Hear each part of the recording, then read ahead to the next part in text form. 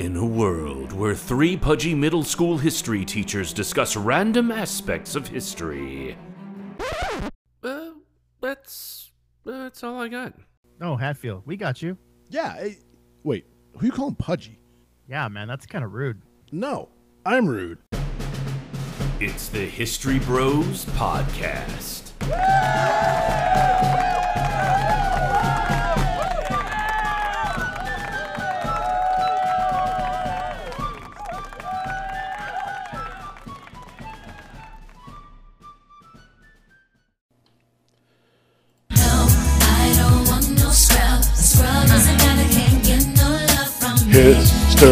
History guys, bros are awesome, and I want to sing. Hey, it's the History Bros Podcast. How we all doing?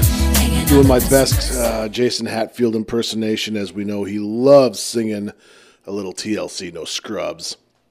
It has absolutely nothing to do with the episode that we're about to bring to you today, but it just seemed appropriate because it didn't just seem appropriate. I just did. How you guys doing?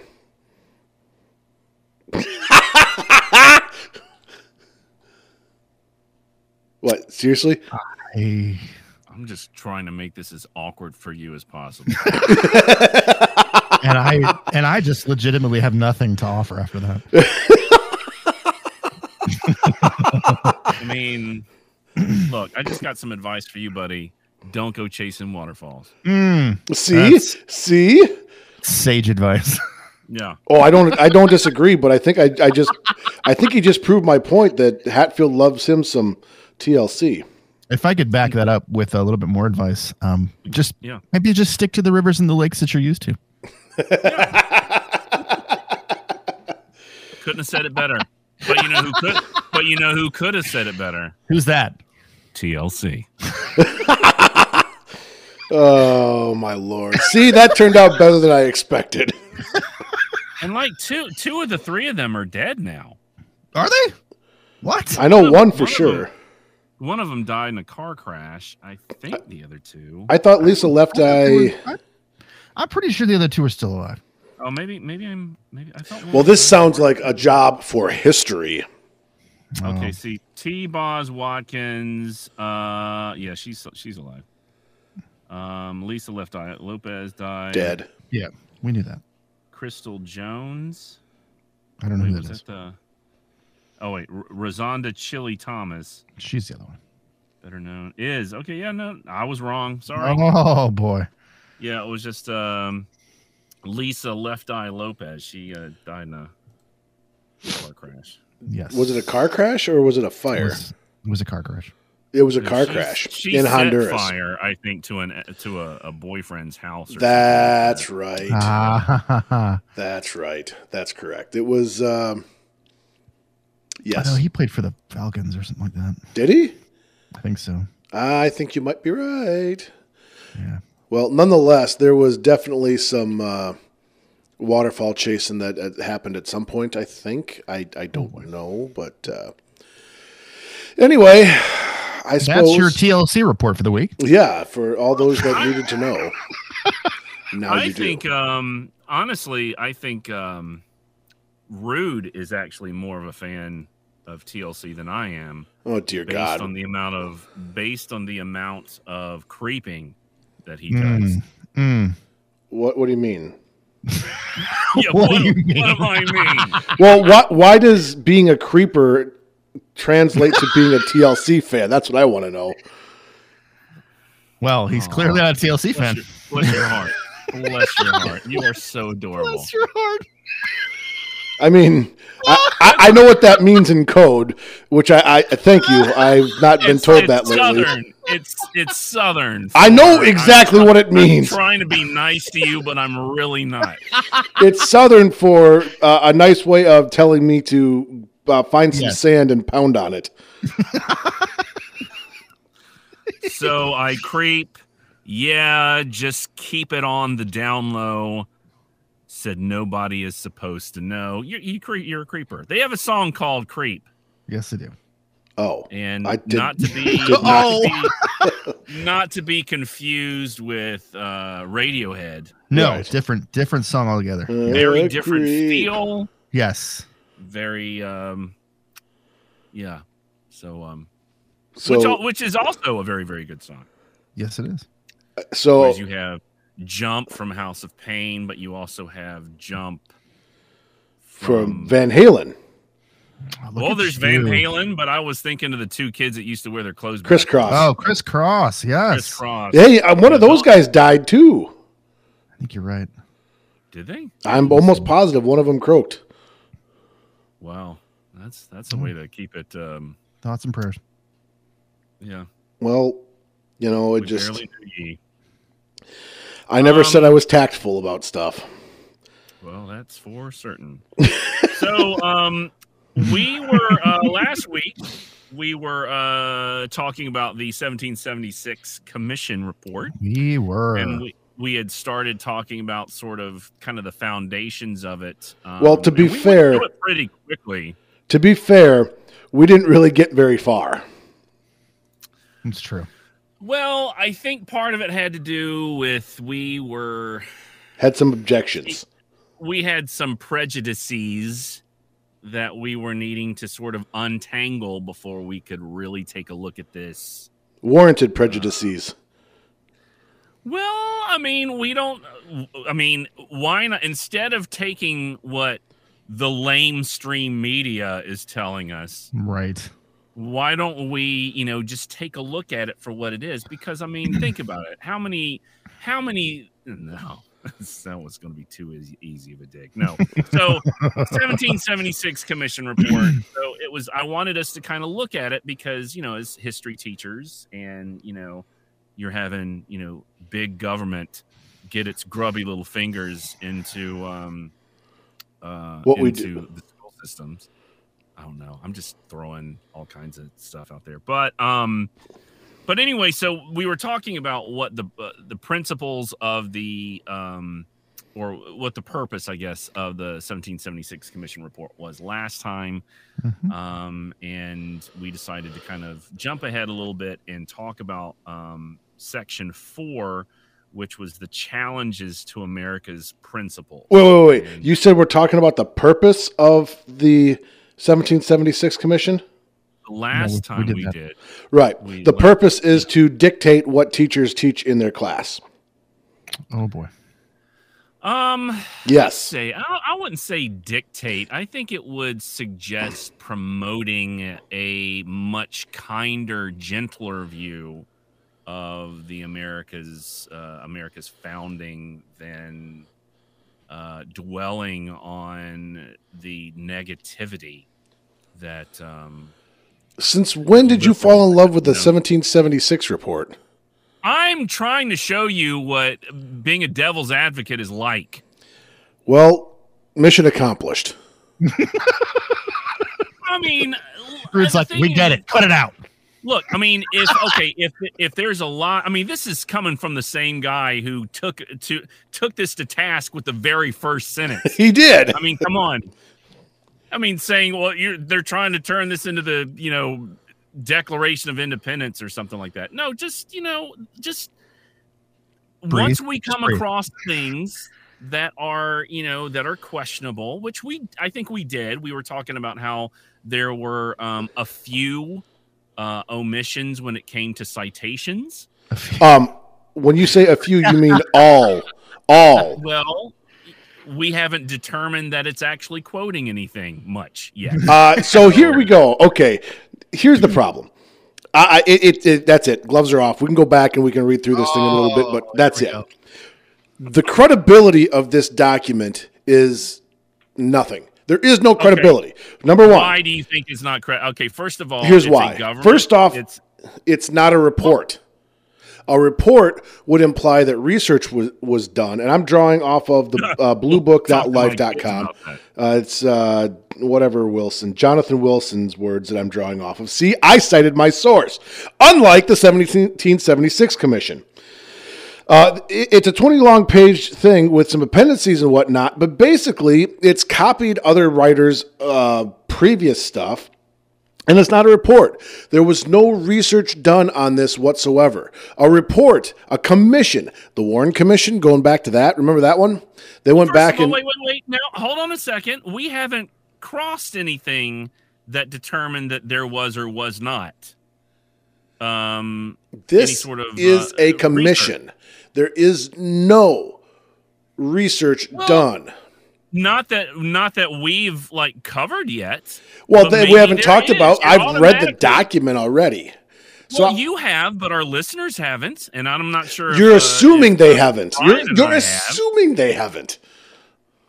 What? Well, it's best to go under the assumption that they haven't rather than go under the assumption that everybody had. Now, wait a second. Did you assign this as homework?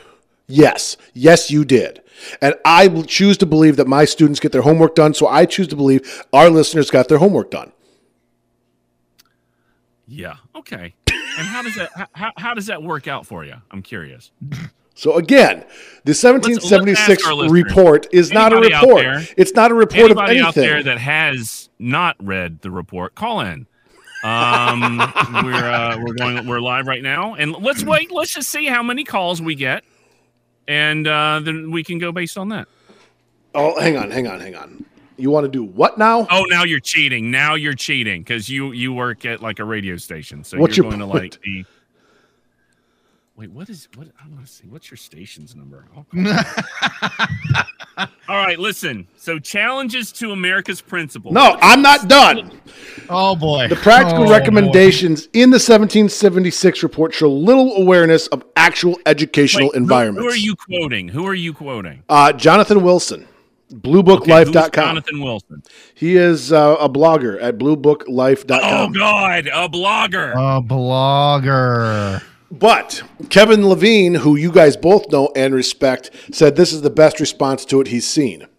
So there's credibility right there. Kevin Levine liked it. I was one person, and I'm not saying one person is not a huge deal. Yeah, well, that's like so. Kevin Levine's a big deal, and let's face it. Would you be saying the same thing if I said someone like Kevin Bryant agreed with this one? Well, we personally know this particular. We personally know Kevin Levine. I don't personally. Oh wait, you don't. You didn't do this session with me, did you? That's right. You guys did Civil War Washington. He was in Seat of War and Peace, and he's an extremely. Look, that's what you get for assuming. I'm sorry. That's what you get for assuming that these people have read this report. And class is dismissed. That is not true.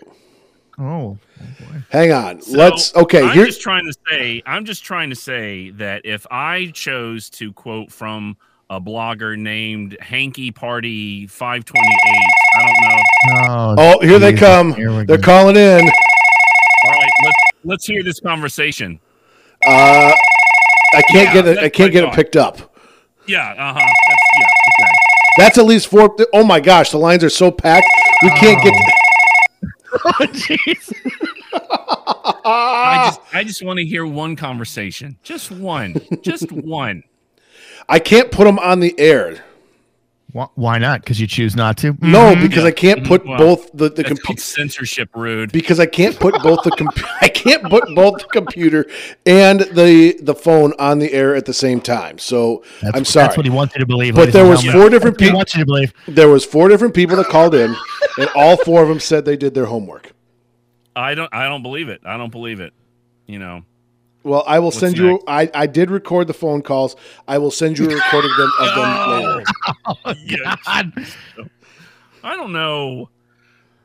You need to smell what you're shoveling. That's all I'm going to say. What? We're shoveling snow. There is no smell to snow. We got nailed again last night. Well, that's a good story. No, it's challenges to America's principles. Anyway, the practical recommendations show little awareness of what actually happens in educational environments. In other words, they had not one single person with any kind of educational, like K-12 educational experience on that commission. And they did no research. Who are you quoting? What's this guy's name again? Jonathan Mardukas? What is his Jonathan name? Green? No, not Green. Jonathan Wilson. Jonathan W. Wilson from Blue Book Diaries. Blue Book. Historian of American national identities in early 19th century New York City print culture. The 1776 Commission also did not include anyone with relevant experience in U.S. history education. Boom! There's number 3. And number 4 point that he made, 1776 reports leaps at a conclusion about what actual students think. They never talked to students about this. They just assumed what they thought. First of all, if this is the same guy, Jonathan W. Wilson, he's an adjunct professor, University of Scranton and Marywood University. There you go. He's an adjunct professor of history. There I teach survey courses covering the breadth of U.S. and world history. So he's, so he's an adjunct professor of history at the University of Scranton and at Marywood. Okay, so now we have a little bit of his background. Okay. So there could be some credit, but don't just assume that, I know who these people are. So wait a second. Continue with your unjust tearing down of this report. The 1770 that commission report I keep gloriously trashing, made the same assumptions that we're all just going to accept who they had on their commission as fact. Again, there was absolutely no research done for this thing. So the credibility of it is shot to begin with. There's no research done. We haven't taken a look at it to know. You're just automatically assuming. Now, granted, maybe we'll come across it. Or maybe they'll actually talk about something that we're like, yeah, well, that's true. And if that's the case, then there's some research involved. How can you come across something that's not there? There's no research. You can't come across nothing. What? We established last time that there were no citations in this. In fact, you established it at the beginning of the episode. But they did have quotes that we could. Now, granted, we had to do the footwork ourselves to actually find the research for it. Exactly. So we were able to determine, okay, well, this came from this executive order, which they didn't have.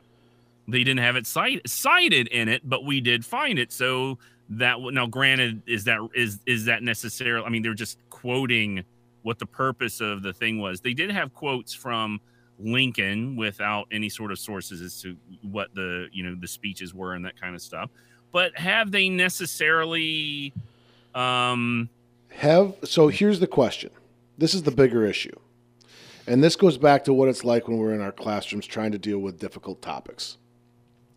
We have all agreed that the best way to proceed with having difficult conversations with students about difficult topics is to stick to the facts as much as possible and look at what are the facts saying, what does the research say, and everything else that goes along with that. In this commission report, we haven't even looked at the facts yet. That's because there are no facts. It's all opinion based. Well, respectfully, sir, that is your opinion. Right, but my opinion matters. Check and mate, sir.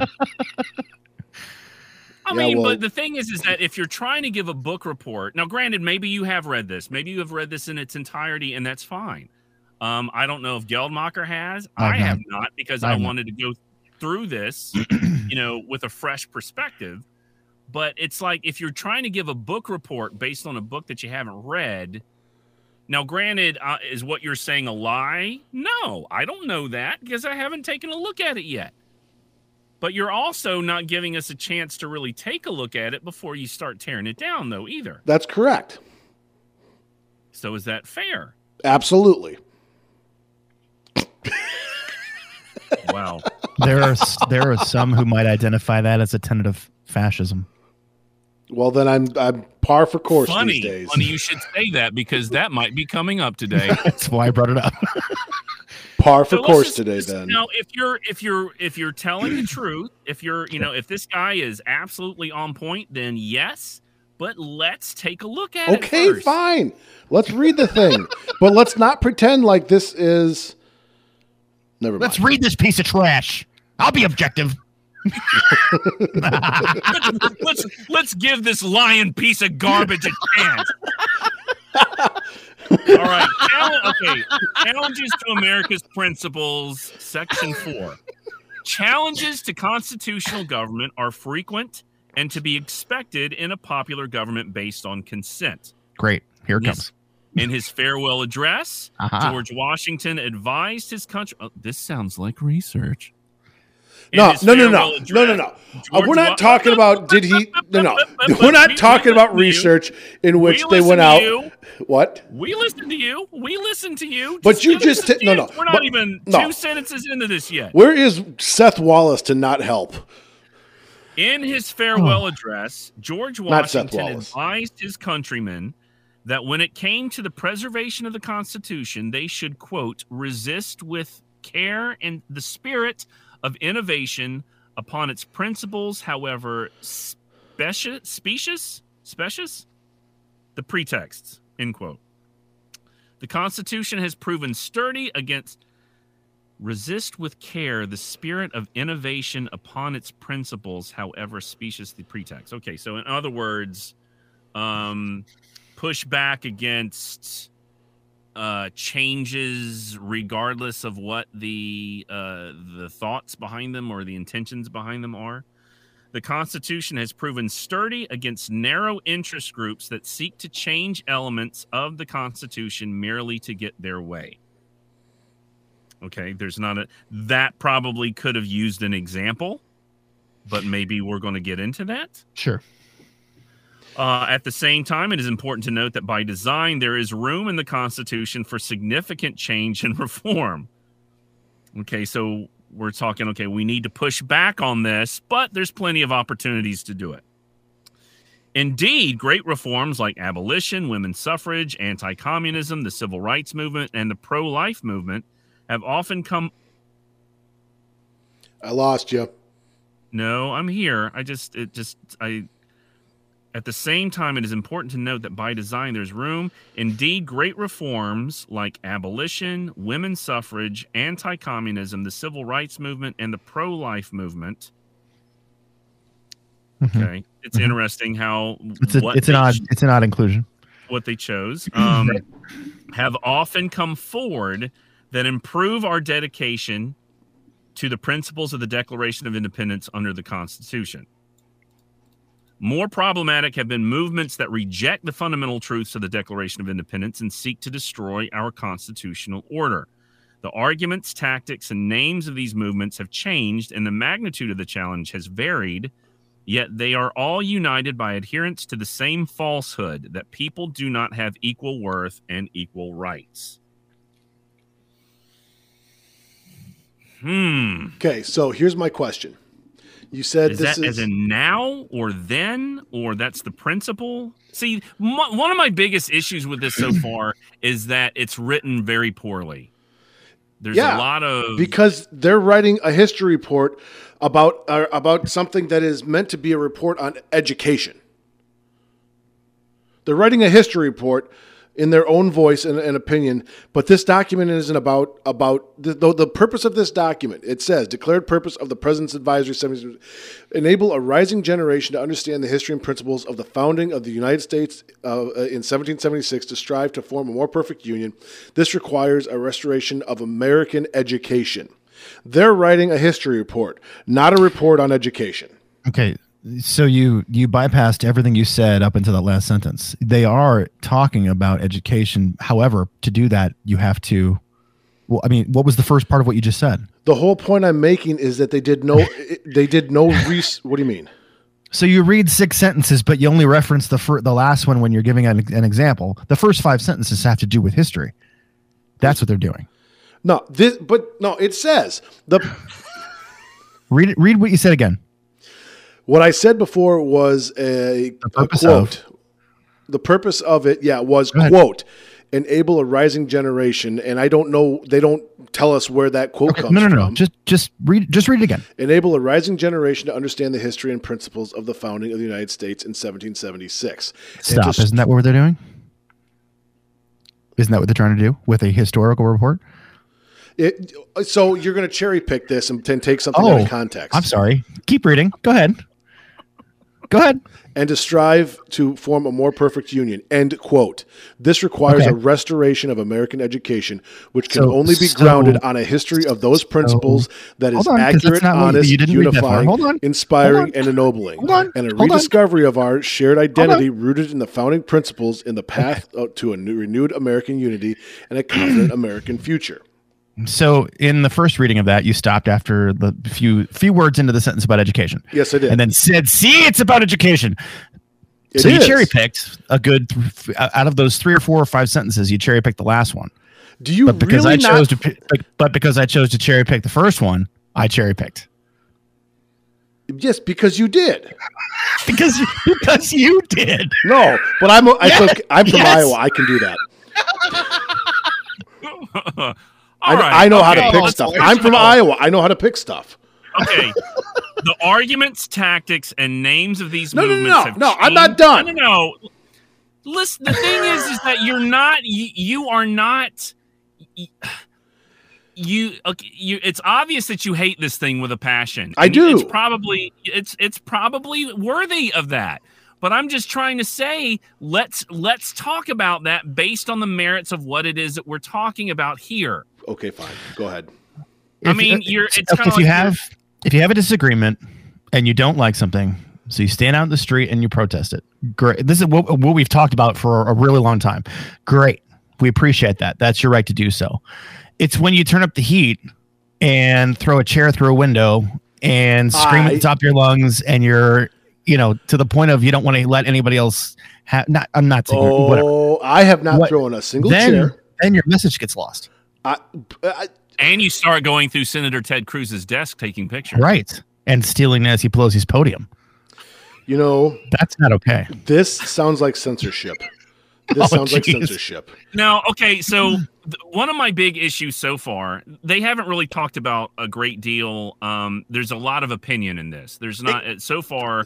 Is that not what I've been saying the whole time? Well, but you're making quotes about this blogger and all that kind of stuff. No, what it comes down to is you guys want to think I'm an idiot. No, I don't. I absolutely don't. What I'm wanting to do is, for the sake of our listeners, they did their homework. Yeah, I haven't heard that phone call.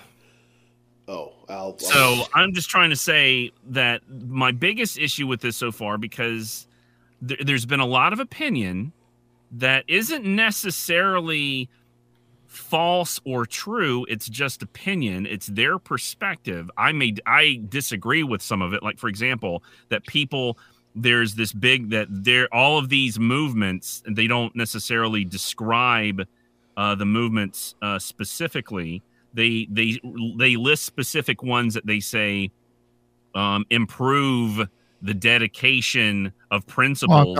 No. Because I think what they're trying to say is that the next, like the subtopics here, are going to be those challenges. Okay. That's what I believe. That's my big issue, is that this is written pretty sloppy. I get it. I get it. But when they say that that the big falsehood is that people do not have equal worth and equal rights, well, are they? I mean, what are they talking about? If they're talking about, the civil rights movement was made because people didn't have equal worth and equal rights. No. I think what they're saying is that when they talk about, let me find it. You just read it. Where'd it go? Second paragraph on page 10 on the right side. So, okay. More problematic have been the movements that reject the fundamental truths of the Declaration of Independence. I think those movements are going to be listed here below, like slavery and what they say is progressivism and things like that. It drives me crazy. Does that make sense? That's the case. Yeah, well, that would, but that's not. It's not, if it's not being specific. It's not saying, okay, right, this is right. What, it doesn't say, and we're going to tell you about them now. Here they are. Right. It's, it's like we used the word wonky last week, and I think that's obviously problematic. The 1776 wonky report is what they probably should have called it. At the infancy of our republic, the threat was a despotic king who violated the people's rights and overthrew the colonists' long-standing tradition of self-government. After decades of struggle, the colonists succeeded in establishing a more perfect union, founded not upon the capricious whims of a tyrant, but republican laws and institutions founded upon self-evident and eternal truths. It is the sacred duty of every generation of American patriots to defend this priceless inheritance.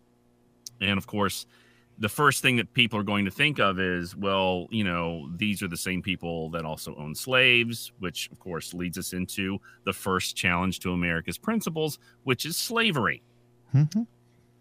The most common charge leveled against the founders and hence against our country itself is that they were hypocrites who didn't believe in their stated principles, and therefore the country they built rests on a lie. Okay. I feel like right off the bat, this is a very aggressive way to phrase this. See, now I think that is not too far off from the language that we hear. I mean, we can't fly Betsy Ross's flag because it was created during slavery when this country was, that's the kind of things we hear about. I don't think that's too far. I mean, I know it might be by my perspective, but I don't think that's too far off. I mean, I think there are honestly people that really, really, really feel this way. Well, there are. I'm sure that there are, but that's not to say that if there are some people that do this, then to say that that's the common charge is kind of like saying, well, that's only one person that I've ever heard of to say that, and making that person be like, oh, well, everybody thinks that. I think it's more common than one might think. Well, I mean, but again, to use the term hypocrites and that everything rests on a lie already has it in a very aggressive, attacking tone. Have we not referred to the founding fathers as hypocrites? I don't know if we've actually used the term hypocrites. Oh, no. We have. I have. Have we? I know Root has. I know I have. Yeah, I can't speak for you. I obviously can't speak for you, but I mean, as recently as last week, I used the word hypocrite. I know Root used the word hypocrite as well. Can you quote that and cite that? Because I'd like to know where exactly I said that. I mean, it was in last week's show. If you've done your homework. Let's go ahead and put a 1 in right. episode History Bros last week's episode. Right. No, I don't know. I don't know if I heard Rude say that, but okay. Well, I'll concede. I'll say, okay, well then, I do know that people do say that there's a double standard. And I don't think they're wrong. I don't think they're wrong. I think the word hypocritical is appropriate. Okay. For the matter. All right. Well, then, I wish you loved America, Brian. This charge is untrue and has done enormous damage, especially in recent years, with a devastating effect on our civic unity and social fabric. Okay, so I just want to point something out real quick. Yeah. He says this charge is untrue, that they're hypocrites, right?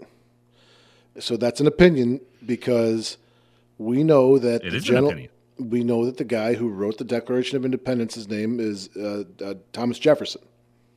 And we also know that the guy who owned 200 slaves at Monticello, his name is Thomas Jefferson. Okay. There we go. Are you trying to find your quote? Is that what you're doing? Because I heard something in the background. I'm not. No. Oh, you. Because thanks for paying attention to Brian. Okay. Well, no. Okay. So is it true that these people were espousing life, liberty, pursuit of happiness, and then they owned slaves? Yeah, they did. And is that a hypocritical thing to do?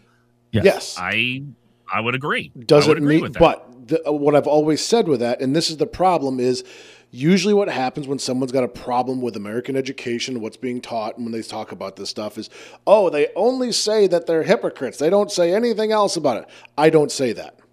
I will say in my class. Oh, I'm sorry.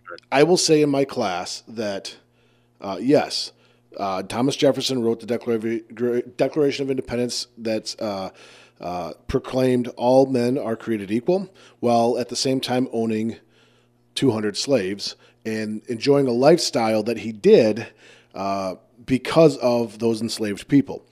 But I'll continue on to say that, does that reduce what he accomplished as a leader in our country? Does that make the Declaration of Independence not worthy of our time? No, the ideas are no less profound or important. He's just not perfect. He's not He's not a a demigod, as we would call him. Same thing with many of the other people that were involved in the forming of the country. They're not perfect. That's true. And my first issue with this so far, apart from the fact, my second issue now, because it's kind of muddled, or this it's written kind of sloppily, is it goes that this charge is untrue. The charge is that they are hypocrites and that the country they built rests on a lie. Now, I don't necessarily believe that the country they built or the principles they built rests on a lie. Right. Because I think that we have part of the amazing aspect of American history are these leaps and strides to try and undo those hypocrisies, I guess, right. if that's what we're going to call them. So to say that the charge is untrue, that they were hypocrites, well, by definition, if they're promoting freedom and liberty, but they are holding slaves, well, then that is true. That's the definition of hypocrisy. Okay. Right. So and to build upon that, at 38:05 into last week's episode, Thomas Jefferson was called a massive hypocrite on this very broadcast. I don't want to point fingers, but it's awfully cold in Iowa right now. It's not an attack. I'm just saying I want us to be truthful. If we say something and then we say, okay. I didn't say it. I just wanted you to prove it. I didn't say you didn't say it either. I'm just pointing out the fact that you did. That's fine. As I agree. I think it's a hypocrite too, but I also think it's nuanced, but it's fine. Okay. Well, then this is a learning moment for me because I couldn't remember using the term hypocrite for me. It can be a very powerful tool. It's not, it's kind of like, I don't know. It's very, very aggressive. It's true. I guess, but it's, there's just something about it that just, I don't know. You attract more flies with, honey than you do vinegar. It's one of those words that if you're really not paying it, and not that you weren't paying attention to context, or that Rude wasn't either, but if you hear that word, you automatically think, oh, right. Yeah. Unless you're really paying attention to what's being stated, it's one of those words that make your ears stand up and like, oh, what did he say? All right. So the next paragraph, many Americans labor under the illusion that slavery was somehow a uniquely American evil. It is essential to insist at the outset that the institution be seen on a much broader perspective. It is very hard for people brought up in the comforts of modern America in a time in which the idea that all human beings have inviolable rights and inherent dignity is almost taken for granted, to imagine the cruelties and enormities that were endemic in earlier times. Boom, boom, boom, boom, boom, boom. Guess what? That is a massive whataboutism right there. Well, we have tried to talk about this when we were talking what about other slavery? When we were talking about Christopher Columbus and whether or not he was a hero or a villain? Bad person, we tried to put it in the context of the times.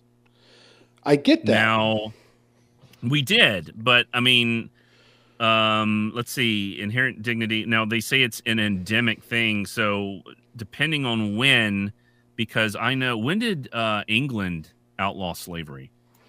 Do we know that off the top of our heads? No, I don't. And the fact of the matter is, though, it's a huge whataboutism. And we know, if you follow any of our personal group chats between the history bros that nobody else can see, that Hatfield hates whataboutisms.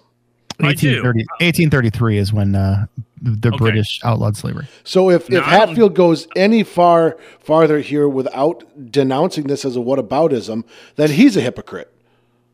Well, I need to read. I need to read more. No, listen, I need to read more, because if they're saying, okay, well, the Romans did it, well, then yeah, okay, that's like, okay, well, then show me where the Romans were in 1776. Then yeah, you could. So are we? I'm obviously. Are we honestly saying that when we're discussing the evils of slavery, that we absolutely cannot discuss the history of slavery itself? Because it can only be discussed from an American perspective. Do you know how Amerocentric that sounds? No, yeah, not what I'm saying. Do you know how Amerocentric the 1776 commission? No, I get report? it. And that Yeah. it doesn't Right. make it any better. What aboutism? The point that I'm making here is no. I think it's important to mention other forms of slavery. There's no problem with that. The It's problem necessary. is to justify American slavery by saying, well, there was slavery other places too. It doesn't mean we should do it. I'm not. I don't think anyone's arguing that. Yeah, But you- I mean, if Kind of. if it's a You- whataboutism, We're not using it to justify its usage. If you're No, we're trying comparing to use it to justify why it's not as bad as it's been made out to be. So I discussed the history of slavery, and I feel like this is somewhat of a personal attack. It's not a personal attack on you. No, I'm the only one that doesn't. Out of the three of That's us. not true. I do too. In No, class. that's true. I teach world history, so it's me. I teach it to set up the comparison of the two, whereas traditionally history shows us that slavery has been, again, and I've said this on the show, has been of a conquered people or a military, as a result of a military loss. It changed, however, in the United States to reflect more of a culture or a race instead of being a conquered people. Well, Right. it's a very thin line when you are trying to, as Rude is trying to say, when you're using the examples of other things of slavery to kind of say, well, this is why we were doing it too, versus saying it's kind of like, well, if everybody else jumped off a cliff, would you? Right. I mean, it's this concept that we're going to talk. Slavery in the United States was not about conquered militaries. Now, Sure. Native Americans, in some cases, Well. there were instances of that. Yeah. If I have a student come up to me, and I've had this happen almost every single year, where they say, did slavery happen anywhere else? I'm not going to sit there and go, we're not talking about that. I'm not going to sit there and say, no, it's only been in the United States. That's not the case. It's like, yes, slavery has existed, but we're not talking about the slavery that happened in Italy. We're not talking about the slavery that happened, anywhere else in the world. If we want to talk about, yes, slavery had happened, but we're talking about this country specifically.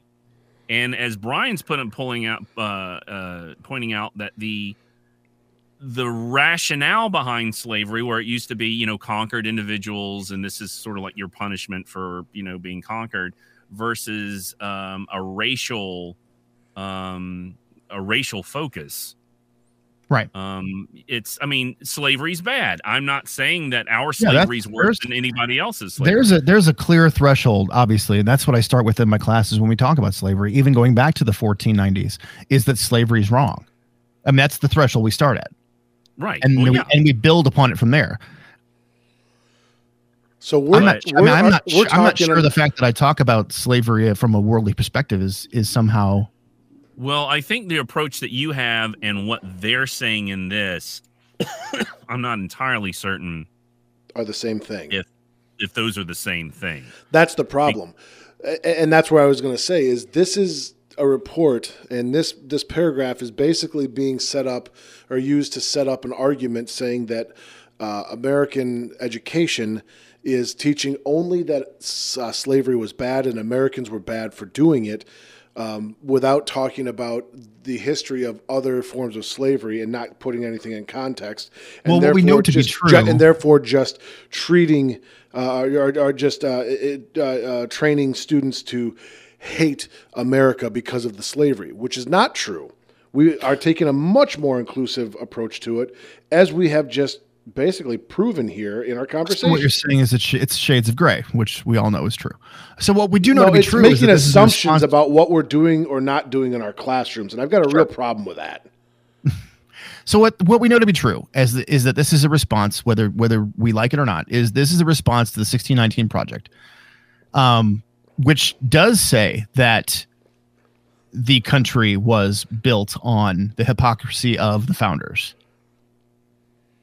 I mean, it may not say it in the words, but I know the writer of the 1619 Project has come out and said that. Okay.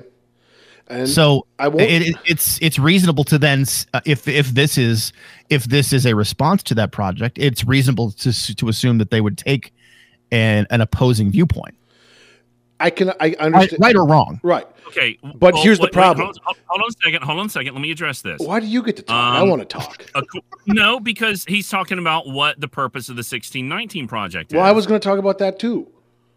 Okay, well, the New York Times, developed by Nicole Hannah-Jones, says that from the New York Times Magazine, which, quote, aims to reframe the country's history by placing the consequences of slavery and the contributions of Black Americans at the very center of the United States national narrative. Okay. Is that saying the same thing that you're saying? It says? I'm saying that she has made comments outside of this report that go further than what that summary says. Okay, well, do we have a citation? No, but I would love to go find it for you. So give me one moment. Okay, so now it's my turn. Here's the deal. Okay. Here's the thing. And I'm sure it's happened in other cases, and so then I'm going to be the hypocrite, but I'm going to be an ignorant hypocrite because I have not gone to check on this. The 1619 Project is written by the New York Times, a private entity, correct? Yes. Yes, you've made this argument yes, before. This is a governmental response to an opinion that they don't like. So why are we not getting a governmental response to every book that's ever written or every article that's ever written that has any opinion for that matter? I got a problem with that. No, I mean, I don't think we've disagreed with that. I think when you have a government trying to reframe our principles in response to a private publication of something, then, I mean, it's kind of like, it does kind of smack of, one party, rule, like, state-run media, that kind of stuff. Right. Brian, it says, let's see, in September 2020, lead 1619 Project writer Nicole Hannah-Jones criticized conservatives for their depiction of the project, arguing that it does not argue that 1619 is our true founding. Atlantic writer Connor Friedersdorf responded on Twitter by citing statements from Hannah-Jones arguing that 1619 was the nation's true founding. Philip Magnus noted in a Quillette essay that the claim that the project aimed to reframe the country's history, understanding 1619 as our true founding, had been removed from the opening text of project's page on the New York Times site without an accompanying correction notice. Right. This was after major historians like Gordon Wood had come out and said, hey, this is something you may need to address. And it was changed without any sort of fanfare. Magnus argued that this showed that the Times was quietly revising its position. Right. This unannounced substitution was decried by the Conservative National Association of Scholars, which published a public letter in reaction to the change, asking for the revocation of the project's Pulitzer Prize. Right. Yeah. Responding to the criticism, Hannah-Jones said that the argument about dating the founding to 1619 was self-evidently metaphorical.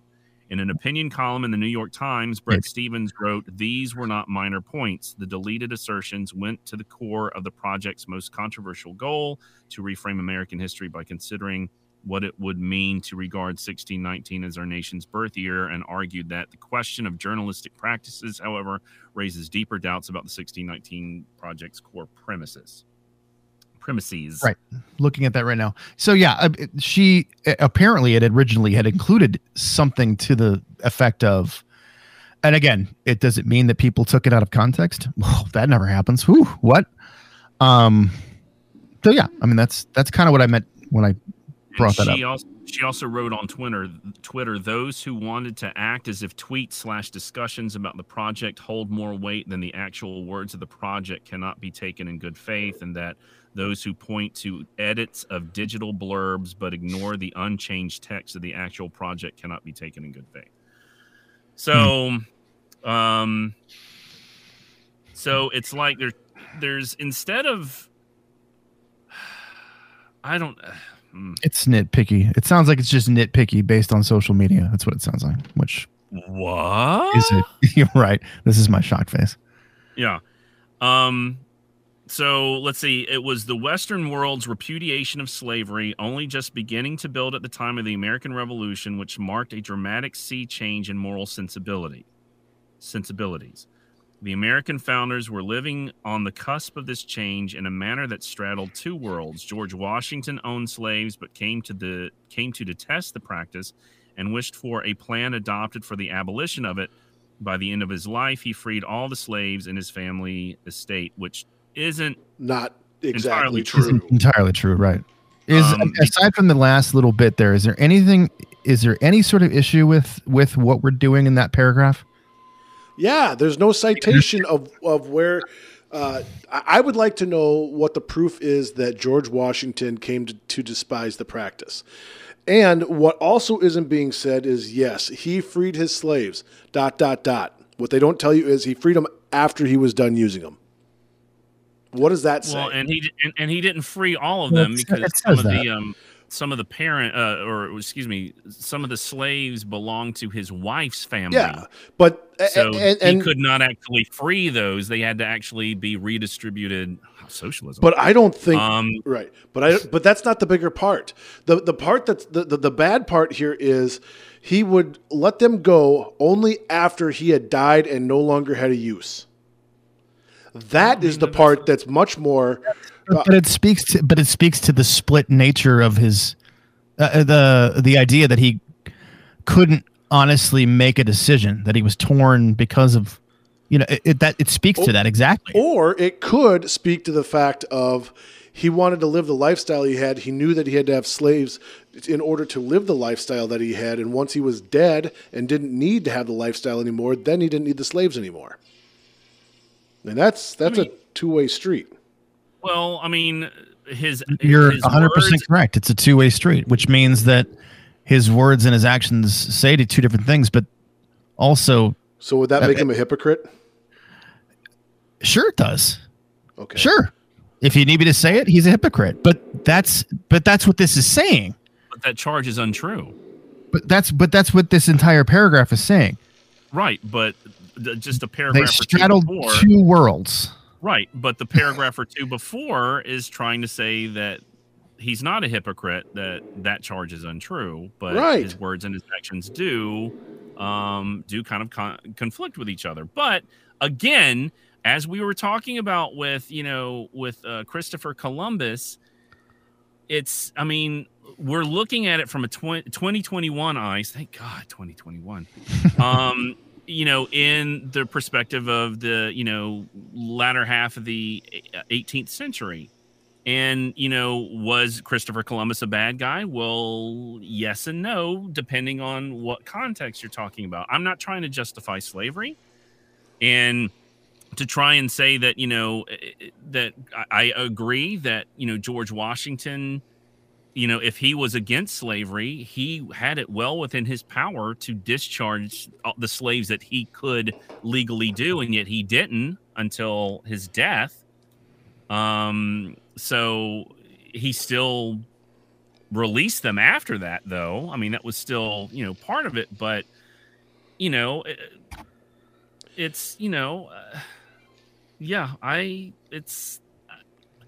I'm having... There's no risk involved with freeing an enslaved person after you're dead. There's no risk involved in that. Well, there's not. You're right. You're absolutely right.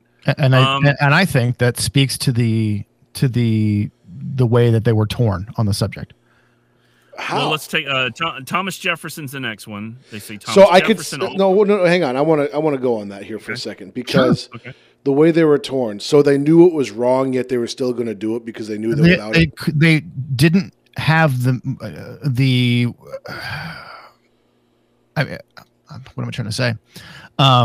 They didn't truly know how to just figure it out. Yeah, they could take care of it on their own estate, but that doesn't mean anything for the rest of the country. It doesn't mean anything for the rest of the world. How do you take care of something that isn't just your house? Yes, you could easily just say, "Oh, I'm taking care of my house," but that doesn't take care of the neighbor's house to the neighbor's house down the road. I get that. How do I affect change on a larger scale when I can't even bring myself to do it in my own house? It's weird. Okay, that's the torn I'm speaking of. Okay, but the question is, were they really, really wanting to make a change?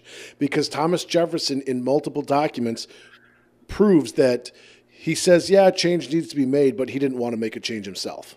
I get it, but again, I think it's an issue where they don't really know what first steps to take. Well, that might be me defending the founders, whatever. That's fine. Well, since you brought up Thomas Jefferson, he's the focus of this next one. Sure. That Thomas Jefferson also held slaves, and yet included in his original draft of the Declaration a strong condemnation of slavery, which is true. Mm-hmm. They did take it out, which was removed. Yep. At the insistence of certain slaveholding delegates. Inscribed in marble at his memorial in Washington, D.C. is Jefferson's foreboding reference to the injustice of slavery. Quote, I tremble for my country when I reflect that God is just and that his justice cannot sleep forever. Yet, in his case, he didn't free his slaves. Yes, he did. I mean, no, he didn't. Well, no, he didn't. No, they had to actually wind up, I think, having to sell them because he was so in such yeah. debt. Let me. I'm actually somewhat of a sort of pseudo expert, not really, but I spent a week at Monticello and this was talked about. Yes. So here's what happened in the case of Thomas Jefferson. He freed, I believe, he freed two of his enslaved people and allowed 2 of them to run away. All 4 of them were members of the Hemmings family. Take that for what you want. Sure. At the end of his life, special. At what? I wonder what makes them so special. Right. At the end of his life, he was very much in debt because he charged accounts like you couldn't believe to live this lavish European lifestyle with imported everything for his very expensive European tastes. It was the lifestyle he wanted to live. And then at the end, his family was left with the equivalent of $2 million worth of debt, and they had to sell off the enslaved population, which only came out to about $700,000 to $800,000. So it didn't even cover half, maybe a little over half the debt. Maybe I forget exactly what the numbers were, but yeah, they sold him off to pay for his lifestyle during his life, and yeah, that's what happened. Okay. So again, the argument that gets made for Thomas Jefferson is, yes, he's got these outstanding ideas, these great ideas about freedom, these great ideas about how we should live and how we should govern and all that. But he lived his lifestyle on the backs of his enslaved people.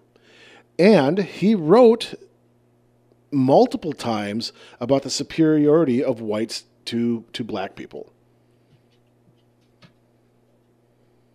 Let me see. I'm trying to.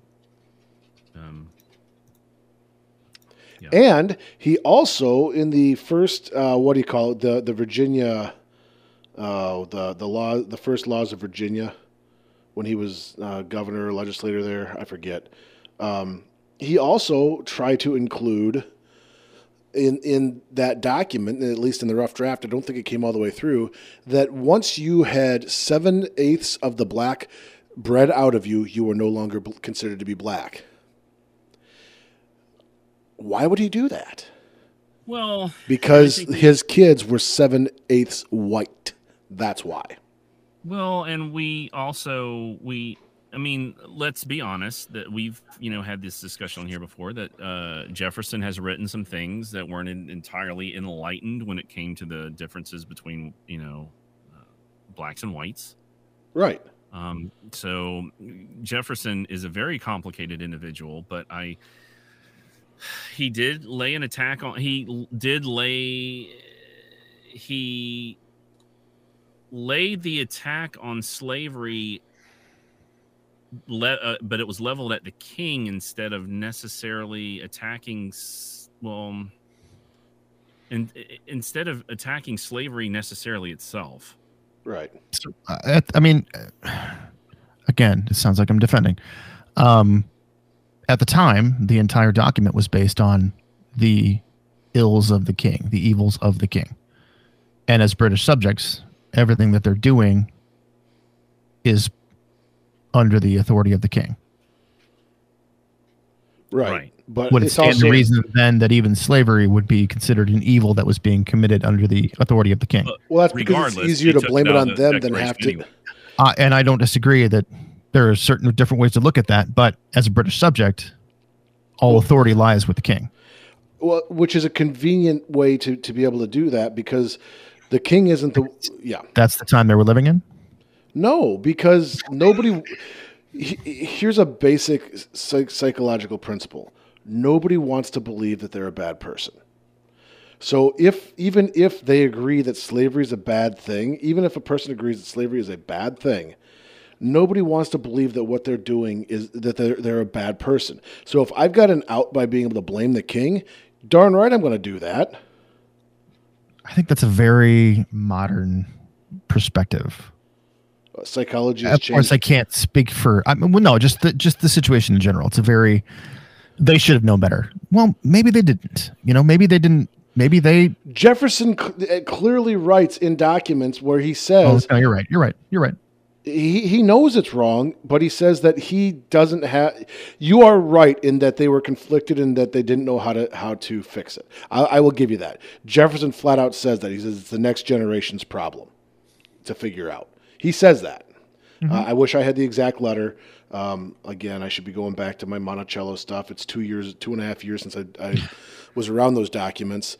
But he does say that. Yeah. Okay. And let me bring up because the report actually mentions some. Actually, this quote: "A plan for the abolition." Geez, I can't talk. A plan adopted for the abolition of it, referring to slavery. This is the quote, and it's from Mount Vernon's website. It's 1786. "There is not a man living who wishes more sincerely than I do to see a plan adopted for the abolition of slavery, but there is only one proper and effectual mode by which it can be accomplished, and that is by legislative authority." So he's saying this needs to be wide-ranging, and it needs to come from the top, and we can't do that house by house. Right. That really kind of explains the whole, not hypocrisy, the whole mentality of I don't know how to deal with this, because we can't just say you can go, you're free, because that doesn't take care of the problem itself. Okay, I hope that's what I'm saying makes sense. I mean, I think I get what you're saying this time. Okay, I mean whatever. No, so, I get what you're saying. And I was just trying to see the quote that they're referencing in this, notes from the state of Virginia. "For in a warm climate, no man will labor for himself who can make another labor for him. This is so true that of the proprietors of slaves, a very small proportion indeed are ever seen to labor. And can the liberties of a nation be thought secure when we have removed their only firm basis, a conviction in the minds of the people that these liberties are the gift of God, that they are not to be violated but with his wrath. Indeed, I tremble for my country when I reflect that God is just, that his justice cannot sleep forever." But he does continue. The rest of that quote is that considering numbers, nature, and natural means only, a revolution of the wheel of fortune, an exchange of situation is among possible events, that it may become probable by supernatural interference. And it seems like Jefferson's more concerned about a massive slave uprising than an attack on slavery itself. Yep.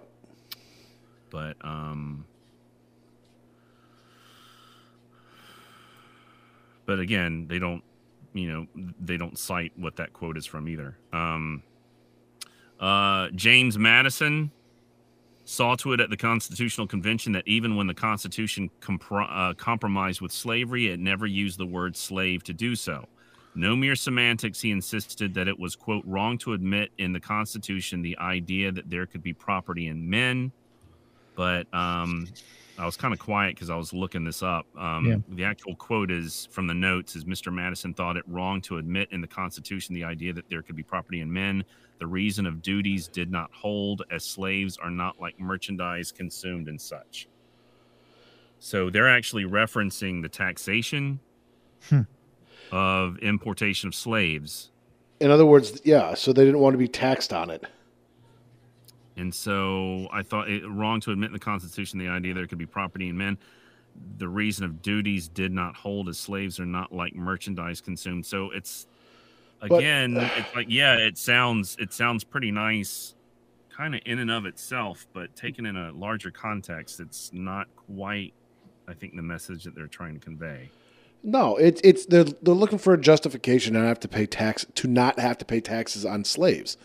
I mean, that's to say, oh yeah, it's property. So when it comes time to argue, the fugitive slave law and argue Dred Scott and argue everything else, and I realize that's a different time period Dred Scott is.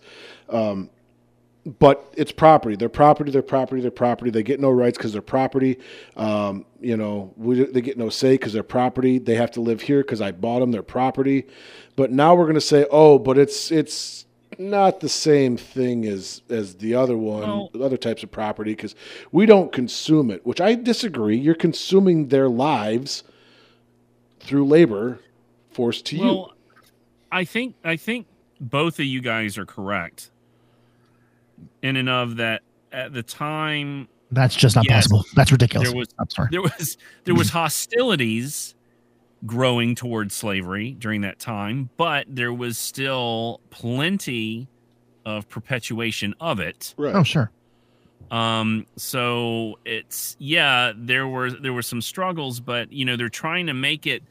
The thing that's kind of confusing to me is they're kind of making it sound like we were fighting to abolish slavery from the beginning, and I'm not convinced at that. I'm not sure fighting to abolish is even the right terminology. I think, I don't know, and maybe it's that side of me that wants to look at things a little more rosy than they actually are. But taking steps to limit its scope, I don't know. Well, it goes on. Indeed, the compromises at the Constitutional Convention were just that, compromises. The 3/5 compromise was proposed by an anti-slavery delegate to prevent the South from counting their slaves as whole persons for purposes of increasing their congressional representation, which there's a double-edged sword on that one. The so-called Fugitive Slave Clause, perhaps the most hated protection of all, accommodated pro-slavery delegates, but was written so that the Constitution did not sanction slavery in the states where it existed. There is also the provision in the Constitution that forbade any restriction of the slave trade for 20 years after ratification, at which time Congress immediately outlawed the slave trade. That's not true, because you could still trade in slaves afterward. You just could no longer import them. Yeah, that's poor choice of words. So yeah, so I might be leaning a little bit more towards Root on this one.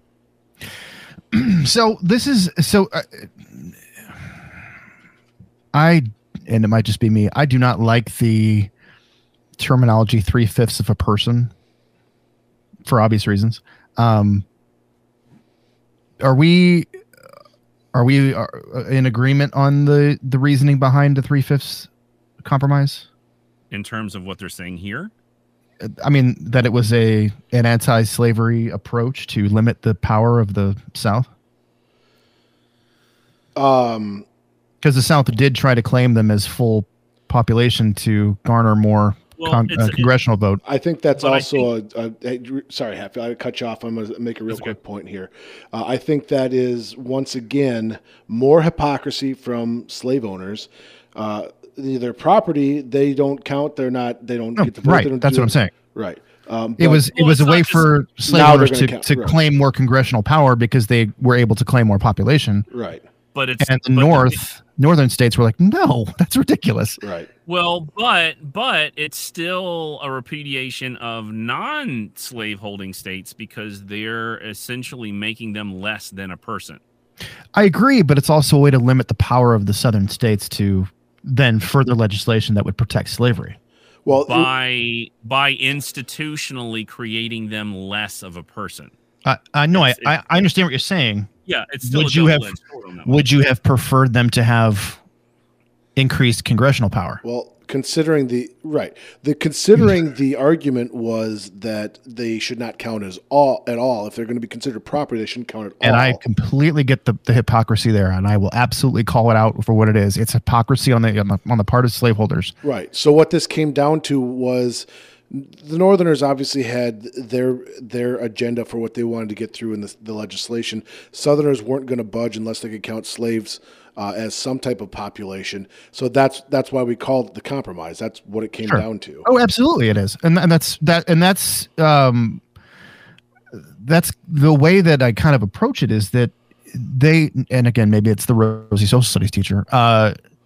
If they hadn't come to an agreement, it very well could have torn the country apart, literally. Well, it was going maybe. to. Let's face it,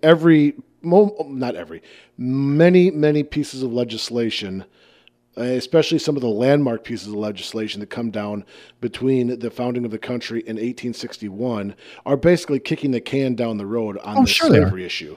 It was going to come to blows. It was going to come to gunpowder and lead at some point. It just was a matter of when. Go ahead. Sorry. If the Missouri Compromise in 1820 didn't work out, there was going to be a war there. It just was a matter of what piece of legislation would finally push everybody over the edge, or what action would finally push everybody over the edge, and now we're starting to shoot. I'm not even talking about internal conflict. I'm talking about things like, like this, but you go a little further ahead in history with the Jay Treaty and the War of 1812. The British were looking for a reason to be back on the continent. Sure. And any sort of strife between North and South would have allowed them to step in and say, "We got you. Yep. We got you." I see what you mean. Yeah. I mean, so. Again, that Rosie history teacher was like, in order to preserve the Union, there had to be compromise. Now, is it okay to compromise with human life? No, clearly not. But in order to limit the power of the South at the time, this was, stop shy of using the word necessary, but almost, in order to preserve the Union. Okay. I might be way off. No. I get what you're saying. Again, whether we're talking about making sure that the America or United States of America stays strong enough to avoid invasion from another country, or whether we're talking about kicking the can down the road so we don't have to make a decision. And this is where we talk about just a series of just terrible choices that the country makes. I mean, over its history, we see it going as far back as, John Punch and just the treatment of people that don't look European in general. This is just another one of those things. But ultimately, the goal is to preserve that union. And if we can preserve that union by whatever means, and I'm in no way justifying what happened. I'm in no way justifying slavery, but I'm saying in order to preserve the union, decisions were made that clearly were terrible choices. But on the other hand, does it mean that the British comes back in and reclaims or conquers us and we're, British subjects from that point on? You got to kind of look at it as in that perspective, what would have happened if we would have allowed the South to have that legislative power? Would they have preserved slavery for, 20 more years past what they did, or 30 more years past they did, or what laws would they have passed to protect that institution of slavery? So here's where we're going to go with this. Yeah. You make a very, I'm going to use the word cogent argument. Makes a lot of sense. Thank you. I agree with you. No. Sheldon Cooper uses that word, so it's got to be good. I would assume that argument has been made but that story has been told, or that question has been brought up in your classroom. Sure. And it's broad, and it looks at the big picture, and it's everything we want it to be. And the problem, as we're talking about this 1776 commission report that we were talking about through this whole thing, is that the assumptions being made that conversation doesn't happen in American classrooms, that it just denounces. And again, that's my problem with this report. If it was just talking about what American history should be, okay, fine, but it's not. It's making assumptions about what's going on in classrooms and denouncing those things without having any research whatsoever or anybody on that commission that's in an American high school, middle school, or elementary classroom teaching American history. And it's going out and saying, here's what you should be doing because you're not doing it now. Even though it's not, they've got no research. There's no numbers that they're going off of. There's no statements from or interviews done with teachers. And again, there's nobody on that commission that's been in a K-12 classroom for, or at least certainly not now. And if they did previously, it's been quite some time. So basically, it's making assumptions based on pop culture and what we're seeing come across Facebook about what's being taught in classrooms rather than any kind of factual evidence. And that's why I've got a huge problem with it. And here's why it's dangerous. Because if you put that out there, those that really want to get after teachers and say, well, they're doing this, this government report says this is what's happening, or it's at least implying it, they're going to go with that. Even though that may not be what's happening. That's why I've got a problem. So it's not black or white. How many times can you say that in an episode? But I don't even think go ahead. As you continue through this, they're kind of going back and forth about, the compromises and how practical politics. And of course, it jumps immediately to Lincoln, but then, it goes on. Frederick Douglass had been born a slave, but escaped and eventually became a prominent spokesman for the abolitionist movement. He initially condemned the Constitution, but after studying its history, came to insist that it was, quote, a glorious liberty document, and that the Declaration of Independence was, quote, the ring bolt to the chain of your nation's destiny. That quote is actually from his What is 4th of July to a Slave? Right. What to a Slave is 4th of July. But that's not his. But that's not his endorsement saying, "Yep, what we've done is rosy and good." That's just saying that those documents are important in terms of the future of the country. Well, I mean, that whole speech, he's talking about, you guys are celebrating, this wonderful event, but I'm not a part of that. My people are not a part of this. And this was in 1852. Mm-hmm. So, of course, he's going after slavery because that existed at that particular point. Right. And he's attacking it. He's basically saying, yeah, the Constitution doesn't have slavery in it. So, but yet it's still existing. It's still being, he's giving an abolitionist speech in this particular point. Right. So once again, I feel like in this, this is kind of, but the whole purpose of this is to say that, there's a reason why slavery existed. This is 1852 and, 1776. So, not quite 100 years. But slavery is still existing in this particular point. So to try and kind of say, well, everybody was doing slavery at this particular point. Well, at this point that they're quoting, as what Geldmacher had said, England had already banned it. So it's like, there's just, it's very clumsy, clumsily trying to promote points by taking these little snippets and things and kind of placing them out of a sort of context and not, the thing is that, yes, we overcome slavery. Absolutely. But then we have 100 years of Jim Crow after that, which is still trying to minimize that, but it's still, right. I'm not trying to teach, and I don't think liberals are trying to teach that, this concept of our American principles are, based on a lie. I think it's something that the country has been aspiring to overcome, and we continue to do so. But to try and say, well, everybody was doing slavery at that particular point isn't, that feels like it's a justification for what we did. And it doesn't go on to say, and then after, slavery had been abolished in all these other places, we continued it. It's, there's struggles. If we were perfect all the way through, then this would be a boring story.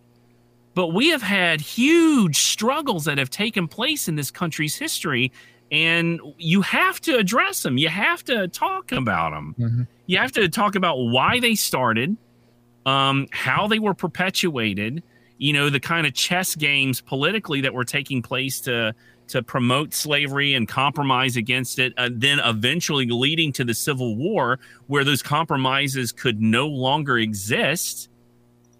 The secession documents, where they specifically talk about this is why we are seceding, and then the war and 600,000 people dead. And then all of a sudden, yay, slavery's abolished. But then you have Jim Crow for another 100 years, where it's like, well, separate but equal. These kind of things. It's like, this is part of the problem. And I feel like it's a bunch of people that are not. I feel like it's someone who kind of read the book, but maybe just read the back of the book, and now they're giving a book report on it. I mean, some of the things that they're referencing are kind of true, but there's a larger point that they're trying to kind of minimize that I think does the entire purpose an injustice. Again, if that makes sense. We're arguing over the history that they're telling in this story, and that can be done all the time. And yes, we can minimize that, we can maximize that argument. But at the end of the day, this is a report on American education and what is being taught in schools, and it's done no research to find out what's actually being taught in schools. And it certainly doesn't ask students what they think about what's being taught in schools.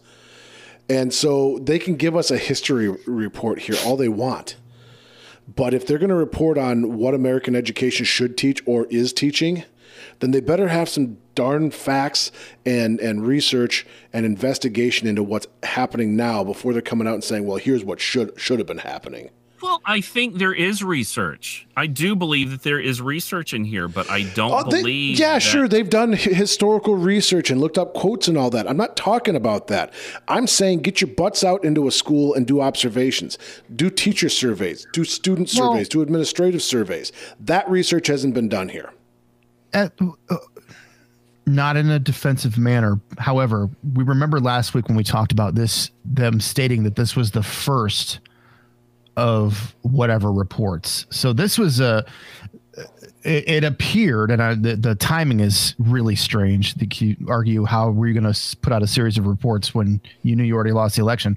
Was to put out a series of reports in an effort to kind of reshape. The first being to... Could it be that they put that word in there so that they could justify what their lack of anything else? But possibly. Because if you put this document out there, now it's out there for whoever wants to use it against American educators to use. Knowing full well they may not get another one put out there, but this way, now there's a defensible argument, well, we were going to do more, but we never got a chance. Possible. Just as possible it is that they had intended on putting out a series of things, which is whatever. Right. Yeah.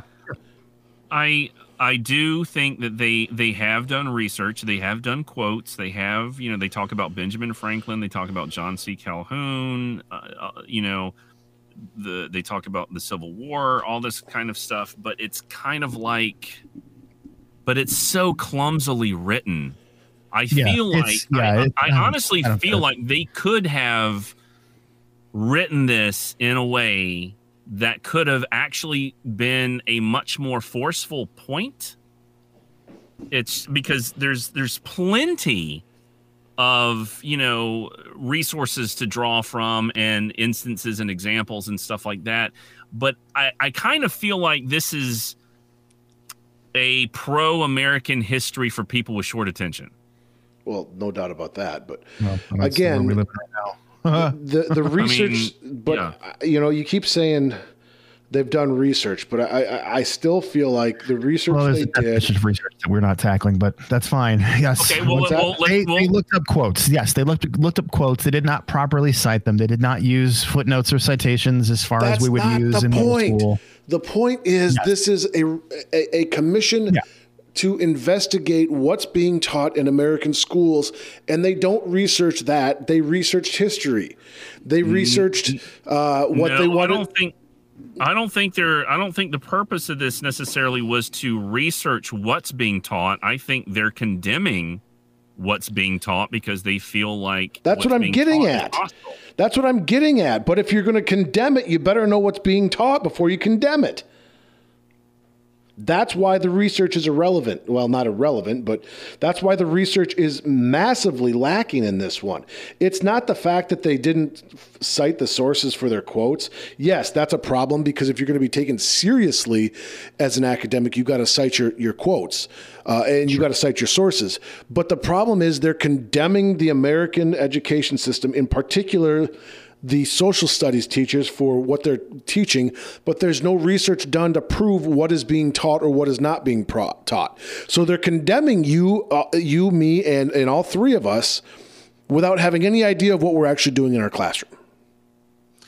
Well, I think one of the big ironies of this is that they're saying there's this liberal agenda in the schools, and this is how it, because it's founded on unsubstantiated claims and lies, false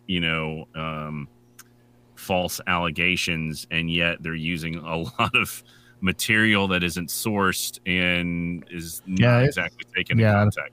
So it's like I think I understand what they're trying to do. I understand the purpose behind it.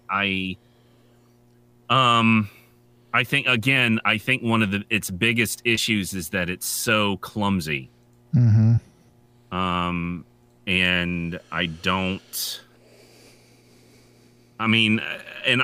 disagree with a lot of, we haven't even gotten into the progressivism part, which I think we'll probably have to, delay for the next episode or whatnot. But I don't know if I can do another on this. Do what? I don't know if I can do another episode on this. Well, you'll die of a heart attack or a stroke or something. And, we keep talking about this. But, the argument's not going to change because we can talk about the history all we want. But at the end of the day, this is an attack on the American education system. And we're not talking about that stuff in our discussions. We're talking about the history.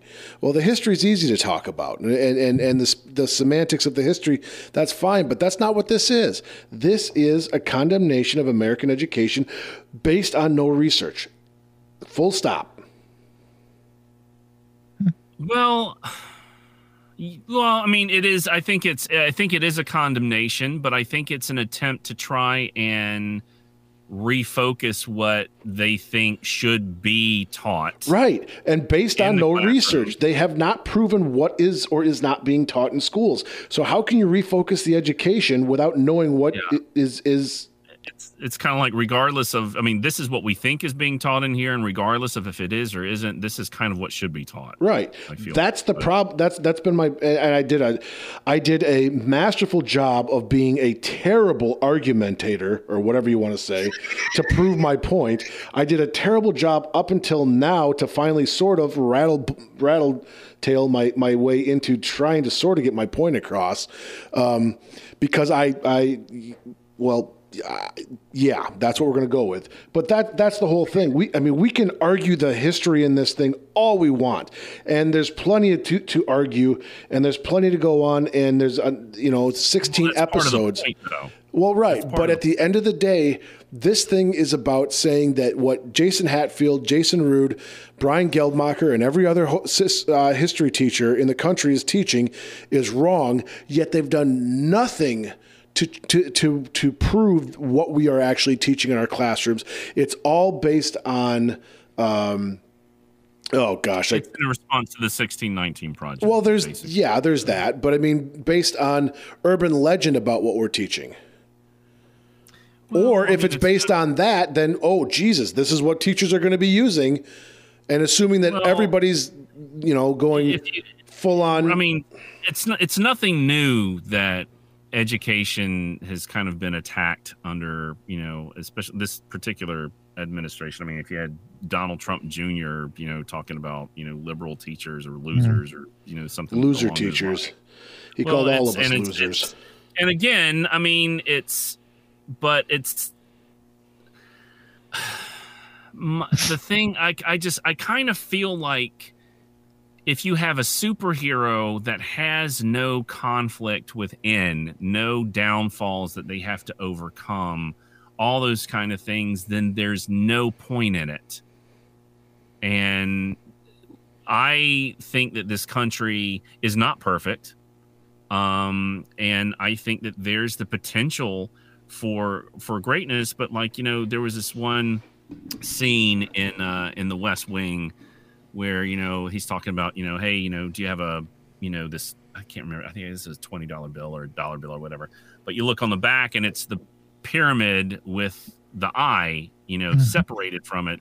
And he says that is supposed to resemble that we are constantly a country in progress, that we are constantly building and constantly trying to improve. And that's what's important. Science has changed. You've got scientific articles that try to promote the fact that, tried to promote that, blacks were scientifically inferior to whites, and people believed it. And I don't know where that research would have come from, but it was, people believe that kind of stuff, and then there's this fight to overturn it and get people to see certain things. I mean, like when we're talking about that, people think that a Jewish-backed laser in space started the fires in California. People believe that kind of stuff, and there's this isn't something new, but it's the constant struggle, I think, that we have to kind of show, we got a lot of crappy things and we can't not talk about it because we have to talk about it. But we also need to say but look at all these people, the sacrifices, look at the changes that we have. We finally had our first African-American president. Vice president. Which was a huge deal. Yes. Sorry, you're correct. Yeah. Were you? Well, you were alive. I forgot about 44. Yeah. So, nope, you're right. Sorry about that. But and that during this time period in 1776 would have been virtually unheard of. So there is the potential, but you can't deny the fact that there's been, a couple hundred years of, of oppression and racism and stuff that has taken place, and we're still having to untangle it now. It's not something like, yay, the state happened and we're absolutely perfect.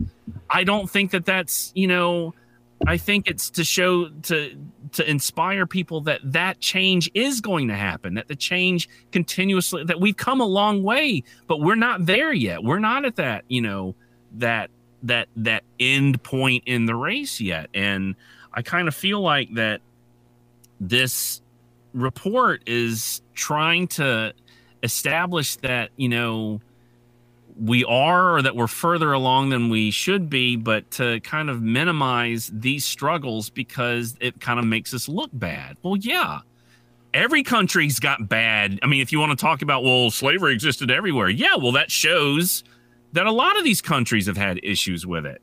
But, you can't change what happened in the past, but you can try to untangle it and make things better for the future. So, yeah, I'll go with you on that. Mm-hmm.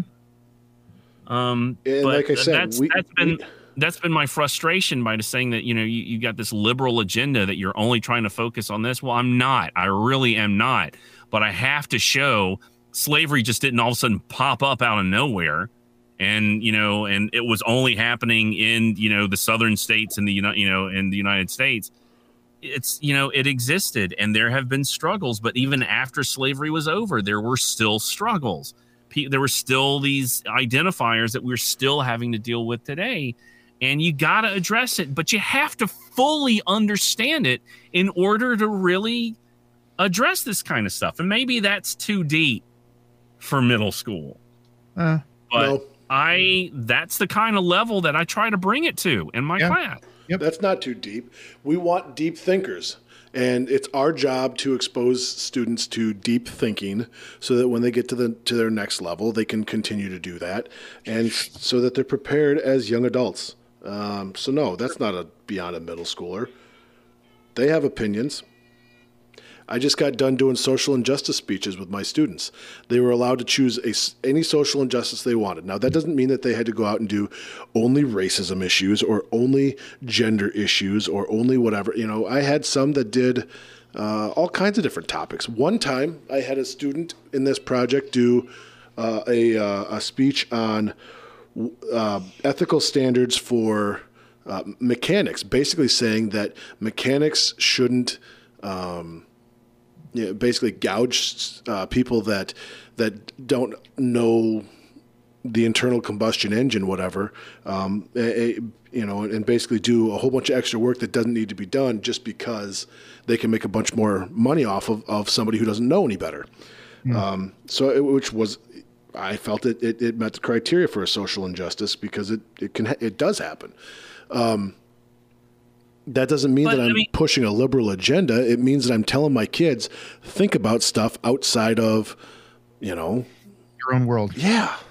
And there's not just slavery. The issue, you got like the Chinese Exclusion Act, which would happen, 20 years after the Civil War. You would have the internment of Japanese Americans, during World War II, just because of because of their, race. Mm-hmm. I mean, there's a lot of these things that have happened in our history, and and we can't just pretend like it didn't happen, right? And we can't pretend like we've created a utopia, right? I mean, after September 11th, people, there were a demographic of the society that were all of a sudden scared of anyone who looked Middle Eastern. We're still dealing with that.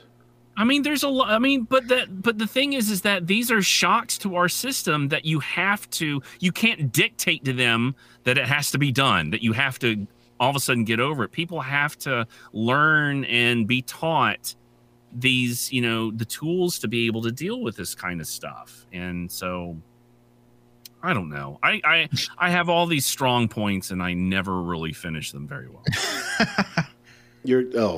I think you do a better job of doing that than I do, but okay. It's probably time for us to land the plane. Sure. I think we've had a good discussion. I don't know. Yeah. It was fiery at times, but whatever.